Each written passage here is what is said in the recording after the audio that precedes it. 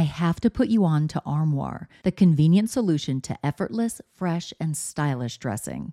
With an Armoire membership, you can curate the perfect wardrobe with high-quality, unique brands tailored specifically to your taste. Simply take a 5-minute style quiz, select items from your personalized closet, then your chosen styles arrive at your doorstep in as little as 2 days. When it's time for a wardrobe refresh, just swap out your current pieces for new-to-you styles. I go from professional to the carpool pickup line, so I need a diverse wardrobe. With Armoire, I always have something fresh and on trend for any occasion, without the clutter. I recently edited my wardrobe to staple pieces only because Armoire allows me to add new pieces monthly and return them just in time for me to do it all over again. And by renting rather than constantly buying new clothes, I'm contributing to sustainability. Armoire is currently helping me through my chic era with all the high fashion and edgy options that I am loving.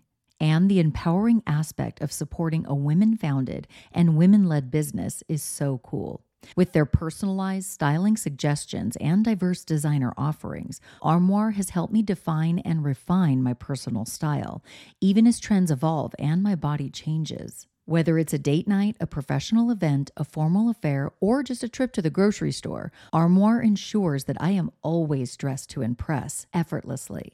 Right now, my listeners can give Armoire a try and get up to 50% off their first month. That's up to $125 off.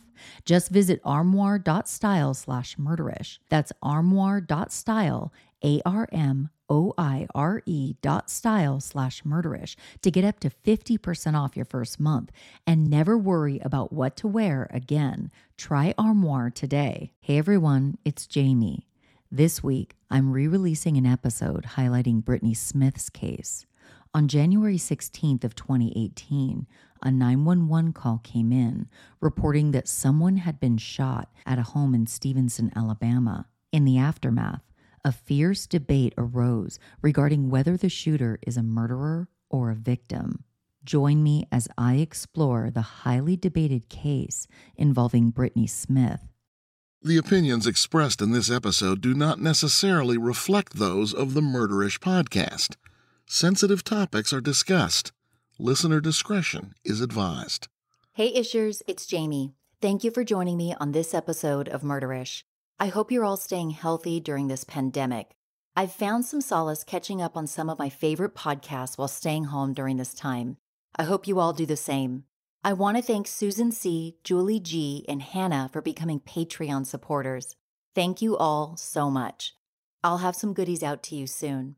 Before we get into this case, I want to warn you that in this episode, I will discuss in detail alleged sexual assault. I also make mention of alleged animal abuse, although I don't go into detail.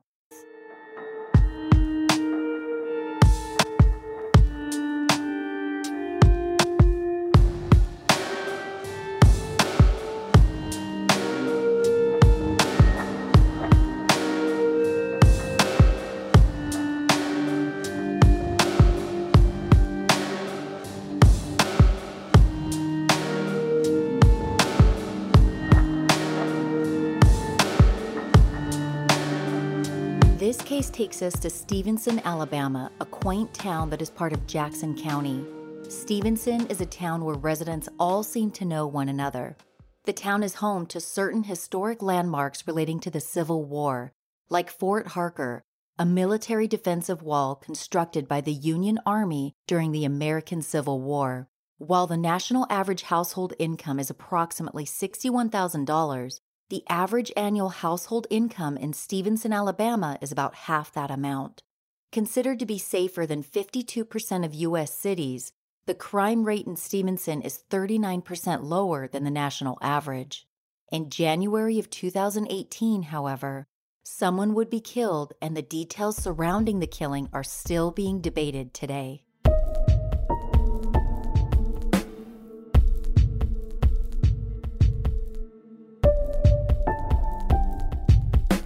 On Tuesday, January 16th of 2018, a 911 call came in reporting that a man had been shot inside a home in Stevenson, Alabama. The woman who made the call, Brittany Smith, was crying and saying she didn't want the man to die. About 30 minutes later, police arrived and entered the home where Brittany lived.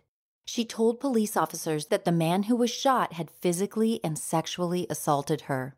Chris McCauley, Brittany's brother, was also in the home when police arrived. Both Chris and Brittany told police that Chris had been the one who shot the man, who was quickly identified as being Joshua Todd Smith. Joshua, who went by Todd, coincidentally shared the same last name as Brittany, although they're not related. Chris and Brittany told police that Chris and Todd had gotten into a physical altercation and that Chris shot Todd in self-defense. Todd Smith was pronounced dead at the scene. After learning that Chris had shot and killed Todd, police arrested Chris and transported him to the Jackson County Jail. While in custody, Chris was ordered to remove all of his clothing to allow for evidentiary photos to be taken. Although Chris told the officers that he and Todd had gotten into a fight, no physical exam was conducted to uncover whether Chris had sustained injuries from the alleged fight. Brittany was taken to a local hospital where physical and sexual assault exams were conducted on her. The exams uncovered scrapes and bruises all over Brittany's body. Numerous bruises were found on her pelvis, arms and legs, breasts, and on her neck. Notes from the exams indicated that Brittany showed signs of being strangled and that she had been held down. Also noted in the report were bite marks found on Brittany's chin and neck, as well as petechia in her eyes, or small red or brown colored dots that can be an indication of strangulation. The sexual assault exam uncovered secretions in Brittany's vagina, as well as on her neck. These findings would be tested at a later date. The day after Todd was shot and killed, Brittany had something new to tell police. She now told them that she had been the one who shot Todd, not Chris, and that she had asked her brother to wipe down the gun afterward in order to get rid of fingerprints. She went on to tell them the details of how things unfolded the night she shot Todd. After telling police her account of what happened, Brittany was arrested and charged with Todd's murder. Initially, Brittany's bond was set too high for her mother, Ramona, to bail her out of jail. After being incarcerated for several days, Brittany suffered a nervous breakdown. She believed the breakdown was caused by a withdrawal from Xanax, which she had been prescribed and was taking prior to her arrest. Both Chris and Brittany eventually went in front of a grand jury for their admitted involvement in Todd's death. A grand jury indicted Chris on charges of tampering with evidence and making a false police report, for wiping down the gun and falsely telling police that he had shot Todd. The grand jury, however, chose not to indict him for Todd's murder.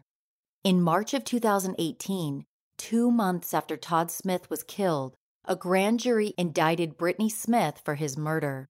After her indictment, Brittany's bail was reduced to $100,000, which allowed Ramona to bail her out of jail the following month.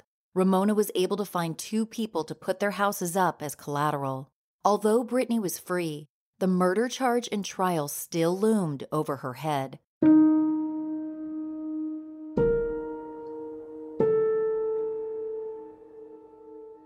Joshua Todd Smith, who went by Todd, was born on March 11th of 1979. At the time of his death, Todd lived in Jasper, Tennessee, not far from the Tennessee-Alabama border. Todd was very close with his cousin, Jeff Poe, who was an admitted drug dealer. Poe said that after high school, Todd got into taking opioids and meth, and that he was to blame for his cousin's addiction to hard drugs. Poe has also said that Todd enjoyed fighting.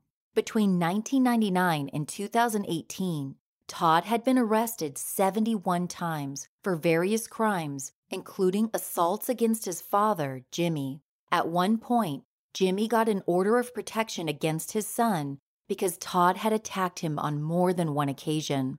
When it came time for court hearings, however, Jimmy would be a no-show, and the cases against his son were often dismissed.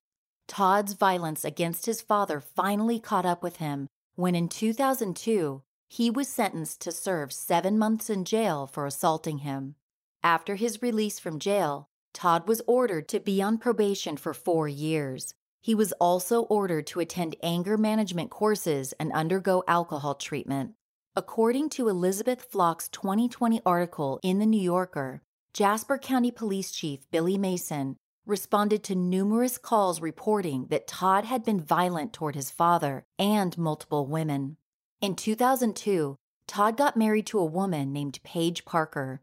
According to Flock's article, Paige Parker said about Todd, 2 weeks after I was married to him, he had broke my nose. I couldn't see straight. I was sitting there crying to myself for a second, and I'm like, I am a strong person. But I was like, why was this happening?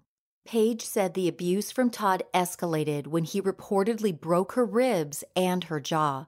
She went on to say about Todd, I was also beaten and raped and sodomized for years by this man. I know what Brittany went through that night because I went through it for years, referring to the night that Brittany was allegedly sexually assaulted by Todd and subsequently shot and killed him. During the less than 1 year he was married to Paige, Todd received 5 domestic violence charges, yet he served no jail time. Paige said that after she filed for divorce, Todd used duct tape to bind her to a chair and then told her he would throw her in the Tennessee River. In 2004, Paige filed for and received a protection order against Todd. During his relationship with a woman named Amanda Reed, Todd fathered a child. This relationship was also violent, as Todd was charged 3 times for domestic assault against his child's mother. Amanda, however, did not appear in court, which resulted in 2 of the cases against Todd being dropped. A dispatcher at the Stevenson Police Department reported in 2009 that on one day, Todd began flirting with her. According to her report, when she didn't flirt back, Todd became enraged, forced her up against a desk, and attempted to rip her shirt off. Fortunately, someone walked in as this was happening and Todd backed off. Among Todd's numerous arrests, charges included assault, domestic violence, drugs, shoplifting, trespassing, and vandalism. At the time of his death, Todd had been living with his parents and was mostly unemployed, earning some money doing various projects around the house and breeding pit bulls. Todd Smith and Brittany Smith attended the same high school, although not at the same time, as Todd was 8 years older than her. The two knew each other, but they didn't run in the same circles. After Brittany's relationship with her husband ended in late 2017, she wanted to get a dog. During a search on Facebook, Brittany became aware that Todd was breeding pit bulls and had puppies available for sale. In January of 2018, she sent Todd a Facebook message regarding the puppies, and the two of them exchanged messages for a few days. In his messages, Todd told Brittany that he was interested in her in a romantic way, but Brittany did not reciprocate. On January 15th, Ramona McCauley, Brittany's mother, gave her a ride to Todd's house in Jasper, Tennessee, to see the puppies. Brittany purchased a female puppy from Todd and named her Athena. The next day, January 16th, Brittany's brother, Chris, drove her to a job interview. While they were driving, Brittany received a call from Todd. He told her he needed a ride because he was outside in the cold at a park in Jasper, and that there was nobody else who could help him. At the time, Brittany had no idea that Todd's father, Jimmy, had just thrown him out of the house for assaulting him once again. She only knew that it was freezing outside and that Todd had nowhere to go. Chris told his sister that it wasn't a good idea to give Todd a ride. He knew that Todd had feelings for Brittany and that she was not interested in him that way. Chris had a bad feeling about the dilemma. According to Elizabeth Flock's 2020 article in The New Yorker, Chris later said, I just had a feeling that something was going to happen. Brittany, concerned about Todd being out in the freezing weather, convinced her brother to pick him up. When they picked him up, Brittany told Todd that he could stay the night at her house and sleep on the couch. Todd Smith would be dead just hours later.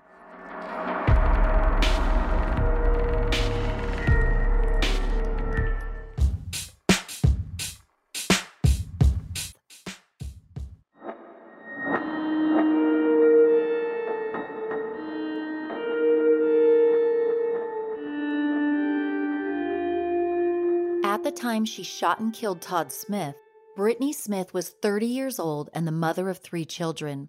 A few years prior to the shooting, Brittany's grandmother passed away. Less than a year later, Brittany's youngest baby died. These traumas threw Brittany into drug addiction, specifically methamphetamine. With her life in a tailspin, Brittany was arrested and spent 2 weeks incarcerated. In 2013, Brittany's 3 oldest children were removed from her custody. In January of 2018, the month of the shooting, Brittany was newly separated from her husband and her 3 children were living with their great-uncle. By this time, Brittany had been drug-free for quite some time and was working hard to regain custody of her children. Things were looking up for Brittany. She had just secured a job with a flooring company where she was going to earn more money than she ever had in the past. While Brittany's life had taken a turn for the better, things were about to change drastically. Brittany's desire to have a dog and subsequently connecting with Todd on Facebook would forever change the trajectory of her life.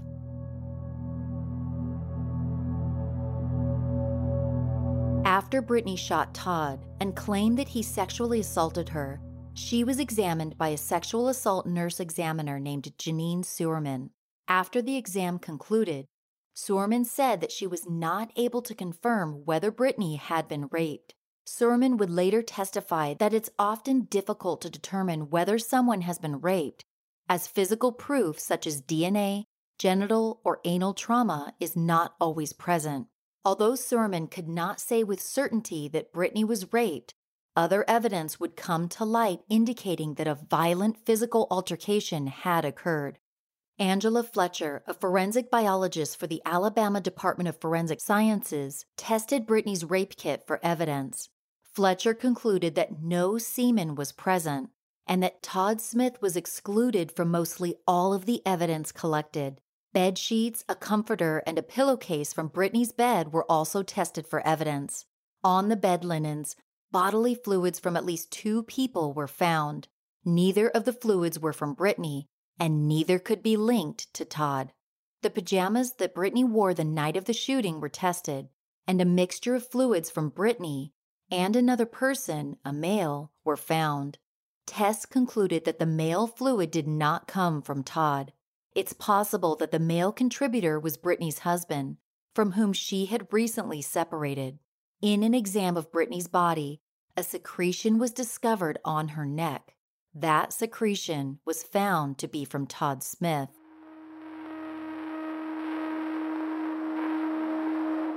Unlike other states, Alabama does not have a statewide system whereby public defenders are assigned to defendants. Instead, Alabama assigns private attorneys to defendants. Many of these private attorneys are thought to be underpaid and overloaded with cases.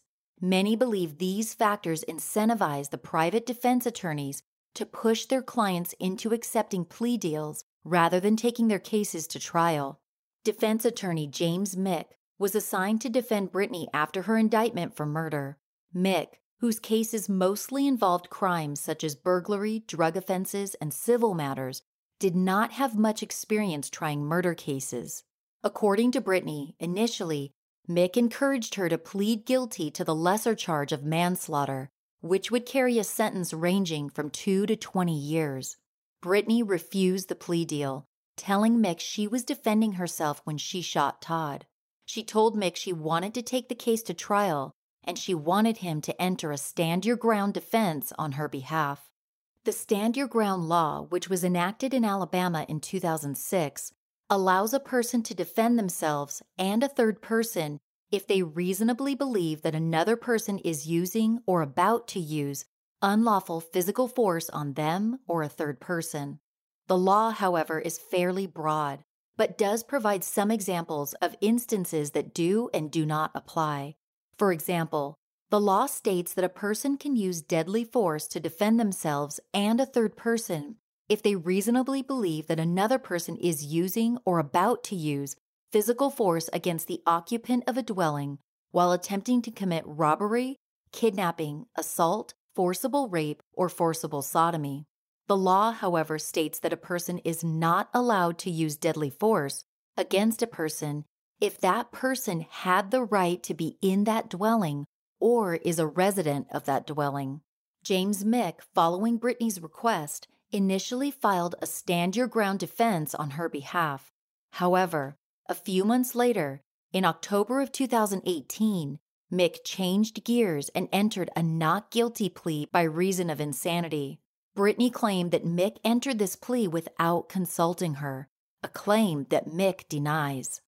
It is widely known in the legal community that entering a plea of not guilty by reason of insanity sets a very high bar in terms of a defendant proving their case.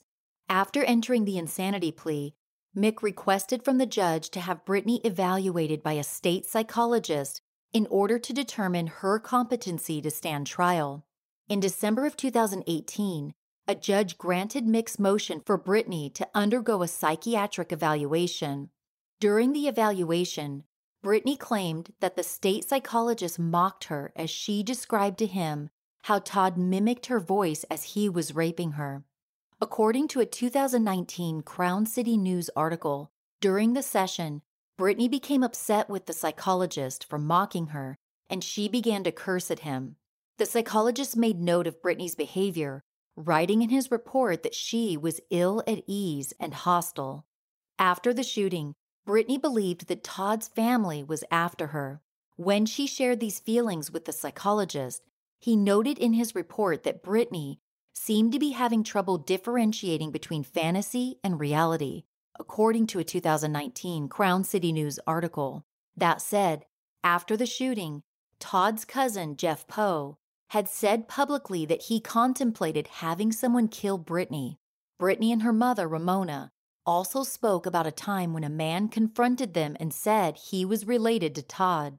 The man told Brittany he just wanted her to know that he had his eye on her. At Brittany's hearing to determine her competency to stand trial, the state psychologist's evaluation findings were submitted.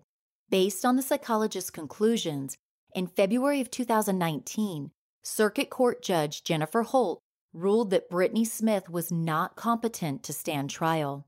Following the judge's ruling, a pretrial hearing was held where District Attorney Jason Pierce questioned Brittany regarding the day she shot and killed Todd Smith. During his questioning of Brittany, DA Pierce zeroed in on her statements to the 911 operator, as well as her answers on a questionnaire she had completed at the rape center. During the 911 call, DA Pierce said that Brittany told the operator she had not been raped. Pierce also called out that on the rape center questionnaire, Brittany checked the unsure box next to the question asking if she had been raped. According to a 2020 New Yorker article by Elizabeth Flock, Pierce asked Brittany, "You told me you had been raped, but you told the 911 operator that you had not. Why would you answer unsure if you had been raped?" Brittany responded saying that she did not recall placing the 911 call or completing any forms at the rape center. She went on to say that she was afraid and felt shame, which is why she didn't want to say at first that she had been raped. Forensic biologist Angela Fletcher testified for the state at the pretrial hearing. Fletcher said on the stand that although fluids were found on Brittany's bedsheets, Todd was not a contributor. Fletcher also testified, however, that Todd was a contributor to a secretion found on Brittany's body. After the shooting and alleged rape, a laboratory indicated that no material was found under Brittany's fingernails. On the witness stand, the forensic biologist testified that initially a mistake was made and that an internal review later found that material was in fact found under Brittany's fingernails. At the hearing, both the state and the defense agreed that the material should be sent in for testing, a process that typically takes up to 3 months before a result is received. DA Pierce asked the judge to have Brittany admitted to Bryce State Mental Hospital in Tuscaloosa, Alabama. The mental hospital is set up to treat the most serious cases of mental illness. Pierce argued that Brittany's act of shooting Todd may have derived from one of the delusions from which the state psychologist indicated she suffered, according to a 2020 New Yorker article by Elizabeth Flock. The state psychologist also concluded that Brittany suffered from some form of mental illness or defect and was at risk of harming herself due to that mental illness or defect. Based on the psychologist's conclusions, Judge Holt granted the state's request and ordered Brittany to be admitted to Bryce Hospital for a period of 3 months, during which time her mental state would be evaluated and she would receive treatment in an effort to achieve competency to stand trial. Although Brittany was ordered to undergo treatment at the hospital, no patients could be admitted due to lack of beds. Given this, she was taken back to the Jackson County Jail and placed on medical lockdown, which meant she spent 23 hours a day inside of her jail cell. After the shooting, Brittany suffered from PTSD and was prescribed medication to treat it. In jail, however, no medication was given. Instead of her medication, Brittany was given women's 1-a-day vitamins. Brittany spent about a month incarcerated at the Jackson County Jail before beds became available at the hospital. At that time, she was admitted to the hospital and began her 3-month-long treatment and evaluation. 6 months later, however, Brittany was still admitted at the hospital. When her mother called to ask why her daughter had not been released from the hospital after 3 months, she was told that they had an excessive number of patients, which caused a backlog.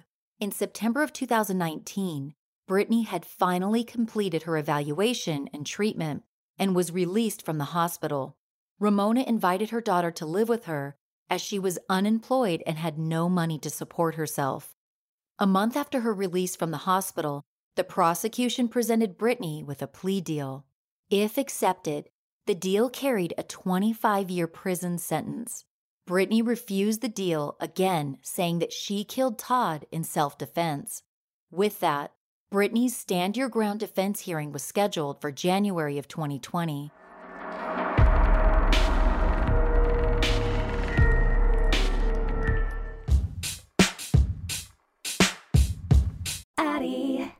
Ladies, did you know that one of the most common complaints from women about their sexual health is a frustrating low libido? Our sex drives can decline, but it's also treatable. Addyi, or flibanserin, is FDA approved and has been clinically proven to increase sexual desire in certain premenopausal women who are bothered by a low libido. So if you feel like you've lost your desire and you want to get it back, stop falling for the snake oils and ask your doctor about Addyi today, or go to Addyi.com. That's ADDYI.com. Addyi is for premenopausal women with acquired generalized hypoactive sexual desire disorder, HSDD, who have not had problems with low sexual desire in the past, who have low sexual desire no matter the type of sexual activity, the situation, or the sexual partner. The low sexual desire is troubling to them and is not due to a medical or mental health problem, problems in the relationship, or medicine or other drug use. Addyi is not for use in men or to enhance sexual performance. Your risk of severe low blood pressure and fainting is increased if you drink 1 to 2 standard alcoholic drinks close in time to your Addyi dose. Wait at least 2 hours after drinking before taking Addyi at bedtime. Your risk of severe low blood pressure and fainting is also increased if you take certain prescriptions, over-the-counter or herbal medications, or have liver problems. Low blood pressure and fainting can happen when you take Addyi even if you don't drink alcohol or take other medicines. Do not take if you are allergic to any of the ingredients in Addyi. Allergic reactions may include hives, itching or trouble breathing. Sleepiness, sometimes serious, can occur. Common side effects include dizziness, nausea, tiredness, difficulty falling asleep or staying asleep, and dry mouth. See full PI and medication guide, including box warning at Addyi.com/PI, or call 844-PINK-PILL. Ask your doctor about Addyi today, or go to Addyi.com. That's ADDYI.com. Lack of sleep was impacting my energy and focus during the day, but then I found my better sleep savior, Bioptimizer's Magnesium Breakthrough. Insomnia can be a symptom of magnesium deficiency, and apparently 4 out of 5 Americans are magnesium deficient. Since I started incorporating Magnesium Breakthrough into my routine, my sleep has been transformed. I take Bioptimizer's Magnesium Breakthrough during my nighttime skincare routine, and I've been falling asleep faster and staying asleep. Not to mention, it's been great for my workout recovery. It's so important to get a great sleep so I can show up better for my family, my friends, and my podcast team. Unlike other magnesium supplements, Magnesium Breakthrough delivers all 7 essential forms, not just 1 to 2. This unique blend doesn't just improve sleep, it enhances digestion, supports muscle recovery, and promotes overall well-being. From combating migraines and chronic pain to boosting energy and supporting heart health, Magnesium Breakthrough is the natural all-in-one solution. Plus, with optimized absorption, all natural ingredients, and a 365-day money-back guarantee, it's the #1 selling product that's constantly improving to end physical suffering. Don't miss out on the most relaxing sleep ever with Magnesium Breakthrough. For an exclusive offer for my listeners, go to buyoptimizers.com/murderish and use promo code MURDERISH during checkout to save 10%. And in addition to the discount you get by using promo code MURDERISH, you can get gifts with purchase up to 2 travel-size bottles of Magnesium Breakthrough. Act fast. This is a limited time offer. Go now to buyoptimizers.com/murderish. On January 14th, Brittany's defense team presented a stand-your-ground defense over a 2-day period. The crux of their defense was that Todd Smith was using deadly force on Brittany's brother and was going to use it on her. They argued that based on the stand-your-ground law, because Brittany believed that Todd was going to kill her and her brother, she was within her rights to use deadly force. They pointed out that Chris was struggling to breathe and that his lips were turning blue due to Todd's assault on him. The defense team also argued that Todd was committing burglary while he was using deadly force on Chris and about to use deadly force on Brittany. Given this, according to how the law is written in the state of Alabama, Brittany was within her rights to use deadly force against Todd. The defense team pointed out that Chris and Brittany ordered Todd to leave her house, and he would not comply, which meant that he had unlawfully remained in her house. The defense called to testify Janine Surman, the sexual assault nurse examiner, who examined Brittany after the incident. On the stand, Surman spoke about the 33 injuries which were found on Brittany's body. Injuries included bite marks on Brittany's neck, chin, and breasts. Also found were marks on her neck that appeared to be handprints, marks on her inner thighs, injuries to her legs, arms, feet, and chest, broken blood vessels in her eyes, often caused by strangulation, a broken fingernail, as well as a report from Brittany that she was having difficulty swallowing and felt tremendous pain in her jaw. According to a 2020 New Yorker article by Elizabeth Flock, Surman said about Brittany on the stand, "I think she was probably hit multiple times and held down in some areas, and that the wounds appeared to be from being bitten, strangled with 2 hands around the neck, and that Brittany appeared to be assaulted with a lot of force." Surman also testified that confusion and memory loss are common effects of trauma after being sexually assaulted. Brittany had told DA Pierce that she didn't recall placing the 911 call or completing a questionnaire at the rape clinic. Surman said on the stand that compared to other exams she's conducted for sexual assault victims, Brittany's injuries were extensive. As she had concluded in her exam report, Surman testified that she could not confirm whether Brittany had been raped, as no DNA or genital trauma was present. She said that that is often the case in rape occurrences. Surman said that Brittany told her that she had woken up after being strangled by Todd, naked, and that she was laying in a puddle of her own urine. Surman's testimony lasted for over 2 hours. When she was finished, Todd's cousin, Jeff Poe, was crying as he left the courtroom. Although Poe had previously admitted that he considered having Brittany killed, he now wanted to offer her an apology. Poe approached Elizabeth Flock of The New Yorker, who'd been reporting extensively on the case, and asked her to apologize to Brittany and her family on his behalf. According to Elizabeth Flock's 2020 New Yorker article, Poe said after hearing Surman's testimony, "For all this mess they have been through, it put me in a sick state of mind listening to all that today. I'm sorry from the bottom of my heart." Paige Painter, the cashier at the Mapco store from where Brittany bought cigarettes for Todd, also testified at the hearing. On the stand, Paige said that she observed red marks on Brittany's neck, what appeared to be blood on her cheek, and a broken fingernail. She said it appeared that Brittany had been in a fight with someone, and that she asked her what happened. She testified about Brittany writing Todd's name on a piece of paper, and that if she was found dead, Todd was the one who did it. The note was presented as evidence and shown in court. Brittany Smith took the stand at her defense hearing and walked the court through what happened the day she shot and killed Todd. Brittany said on the stand that her brother, Chris, agreed against his better judgment to pick Todd up after he called asking for a ride. She said they picked Todd up in Jasper, Tennessee, and that Chris dropped Todd and her off at her house. Chris then went home. Brittany said that she and Todd discussed their issues with drug addiction, and Todd admitted that he was still struggling with meth addiction. Being that Brittany had been sober for quite some time, she told Todd that he needed to get his priorities in order. At that time, according to Brittany, Todd's demeanor changed, and he asked if she believed she was better than him. Brittany said that Todd asked her why she didn't feel the same way about him as he did about her. Brittany answered by saying she just didn't see him in that way. This is when, according to Brittany, Todd became enraged. According to a 2020 New Yorker article by Elizabeth Flock, he called her a bitch and then headbutted her. Brittany was able to get up, run to her bedroom, and close the door, but Todd broke in and forced her onto the bed. Brittany said that Todd began strangling her and she lost consciousness. When she awoke, Brittany said that she had no clothes on and that she had urinated on herself. She said Todd was putting a lot of pressure on her throat as he raped her. According to Flock's article, she tried to say to him, "We're friends," but her voice was gone. Brittany said that at that time, Todd began mocking her, saying, "We're friends. Don't say a fucking word or I'll kill you."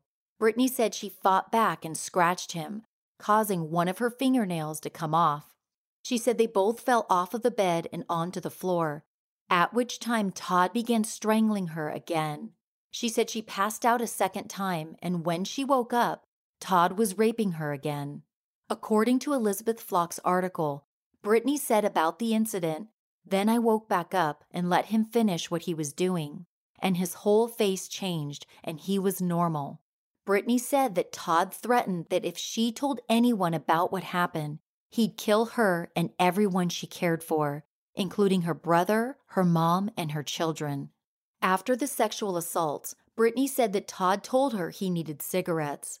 Given that she didn't have a car, Brittany said that she told Todd she would call her mother to drive them to the store. Brittany said Todd controlled the situation and held the phone while she called her mom for a ride. Brittany's mother, Ramona, later said that she believed during the phone call that something might be wrong just by the tone of her daughter's voice. After the phone call, Ramona asked her son Chris to pick Brittany and Todd up and drive them to a nearby store, which Chris did. When they arrived at the store, Brittany went inside for cigarettes while Chris and Todd remained in the car.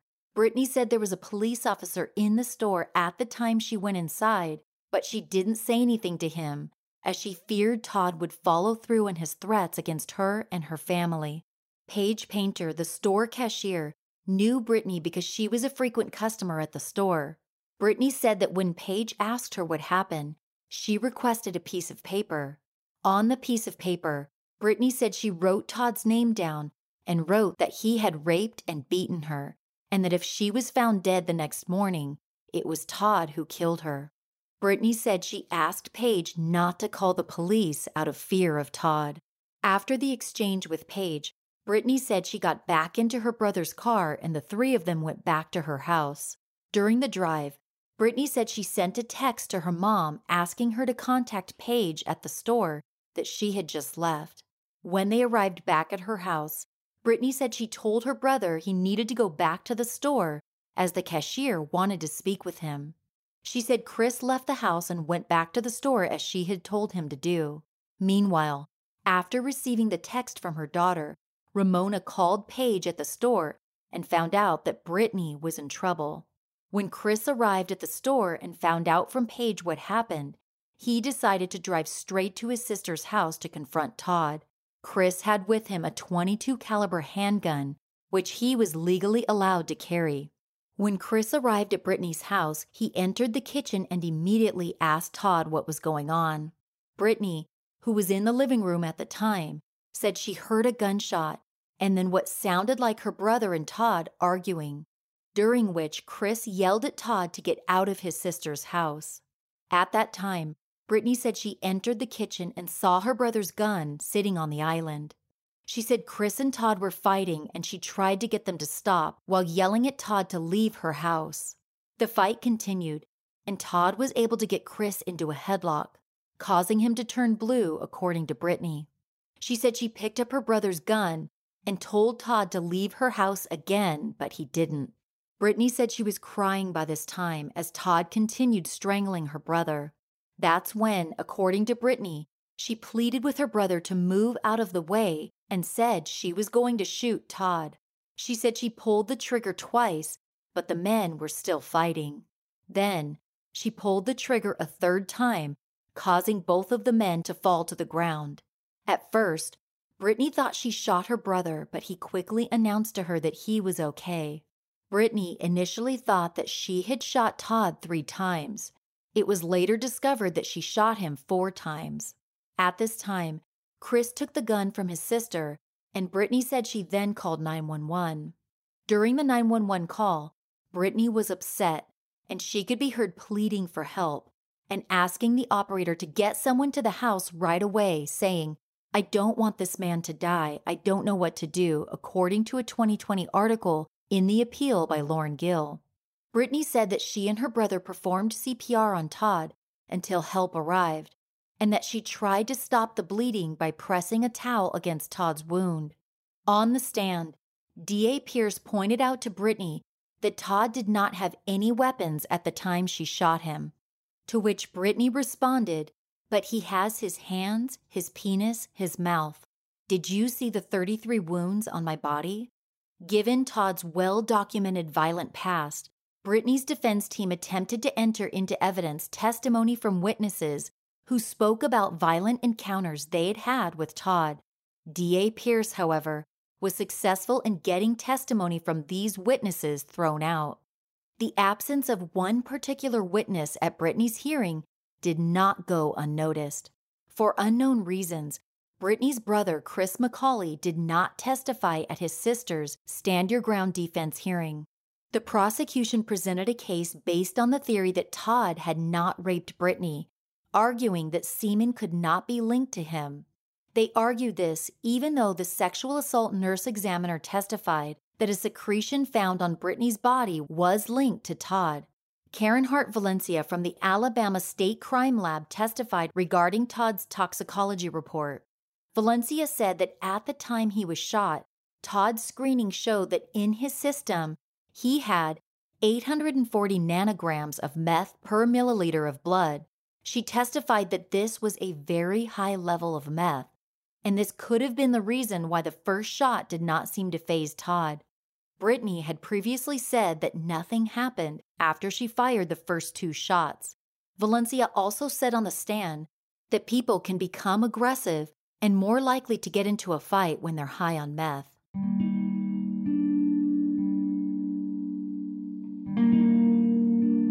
When the hearing concluded, both sides waited anxiously for the judge's ruling. If Brittany's attorneys were successful in arguing the Stand Your Ground defense, the murder charge against Brittany would not stick, and the state would likely drop their case. On Monday, January 20th of 2020, Circuit Court Judge Jennifer C. Holt made her ruling. In a 19-page order, Judge Holt stated, among other reasons, that Brittany Smith failed to prove that she was justified in using deadly force against Todd Smith. With that, she dismissed the defense's motion for immunity from criminal prosecution.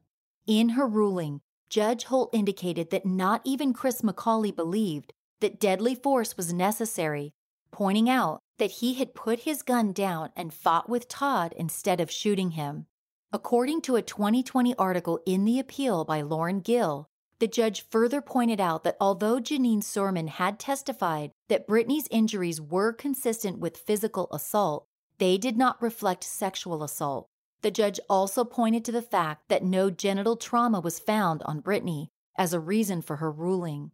This, even though Janine Sorman had testified that oftentimes no genital trauma is found after someone has been raped. Judge Holt also wrote in her order that Brittany trapped Todd in the kitchen, armed with a gun, and gave him no way to escape.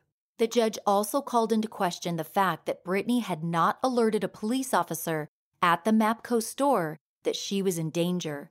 Although she was disappointed, Brittany had been preparing herself for bad news after the hearing concluded.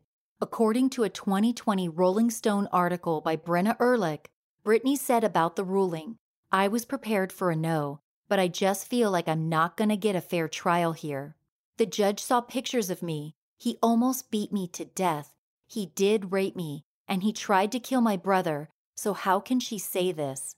Brittany may have been aware of staggering statistics regarding domestic violence against women in Jackson County and the perception that police don't take these instances seriously. Elizabeth Flock, who authored 2 investigative articles on Brittany's case for The New Yorker, interviewed many women in Jackson County. Nearly all of the women whom she interviewed reported being victims of domestic abuse. In many of these cases, the women had not reported the assaults to law enforcement out of fear that nothing would be done to help them.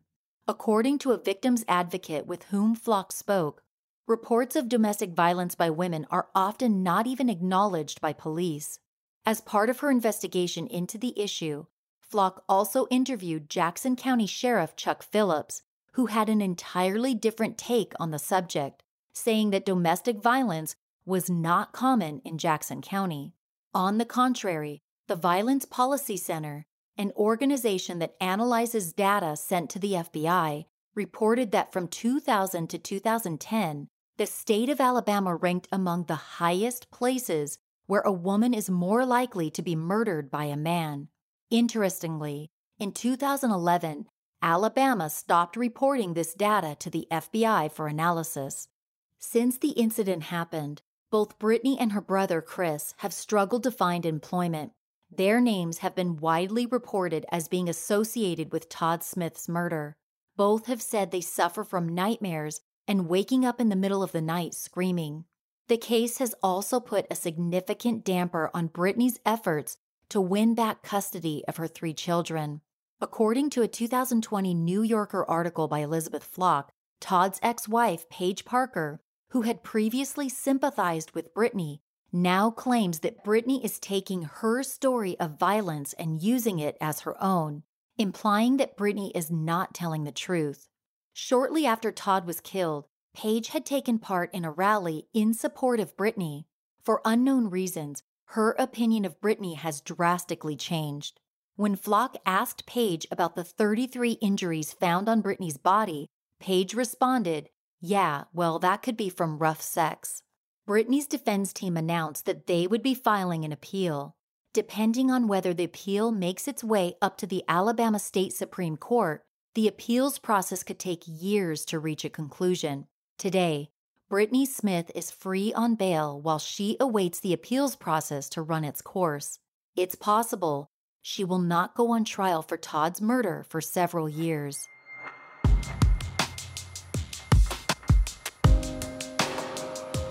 Thanks again for joining me on this episode of Murderish. Head over to the Murderish Facebook discussion group where we can talk about this case. You can also find me on Twitter at MurderishPod and on Instagram at MurderishPodcast. If you like the show, hit the subscribe button wherever you're listening now and tell a friend about Murderish. I'd love for you to leave the show a review in your favorite podcast app. If you'd like more information about the show or me, go to murderish.com.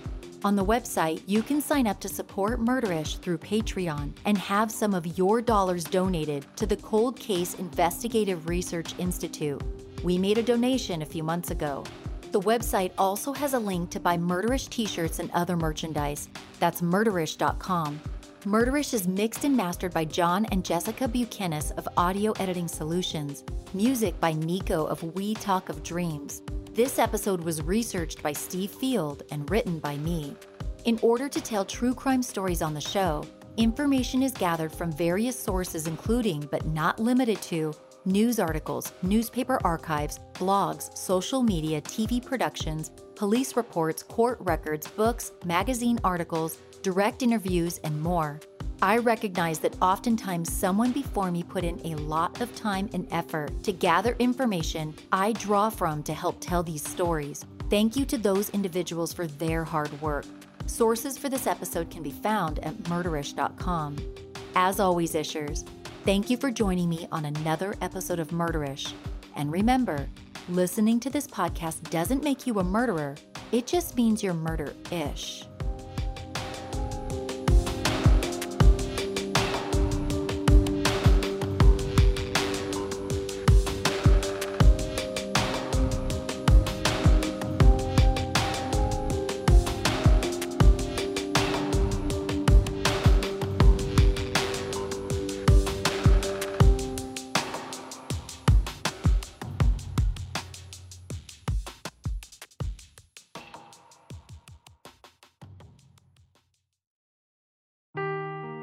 Seeking the truth never gets old. Introducing June's Journey, the free-to-play mobile game that will immerse you in a thrilling murder mystery. Join June Parker as she uncovers hidden objects and clues to solve her sister's death in a beautifully illustrated world set in the Roaring '20s. With new chapters added every week, the excitement never ends. Download June's Journey now on your Android or iOS device, or play on PC through Facebook Games.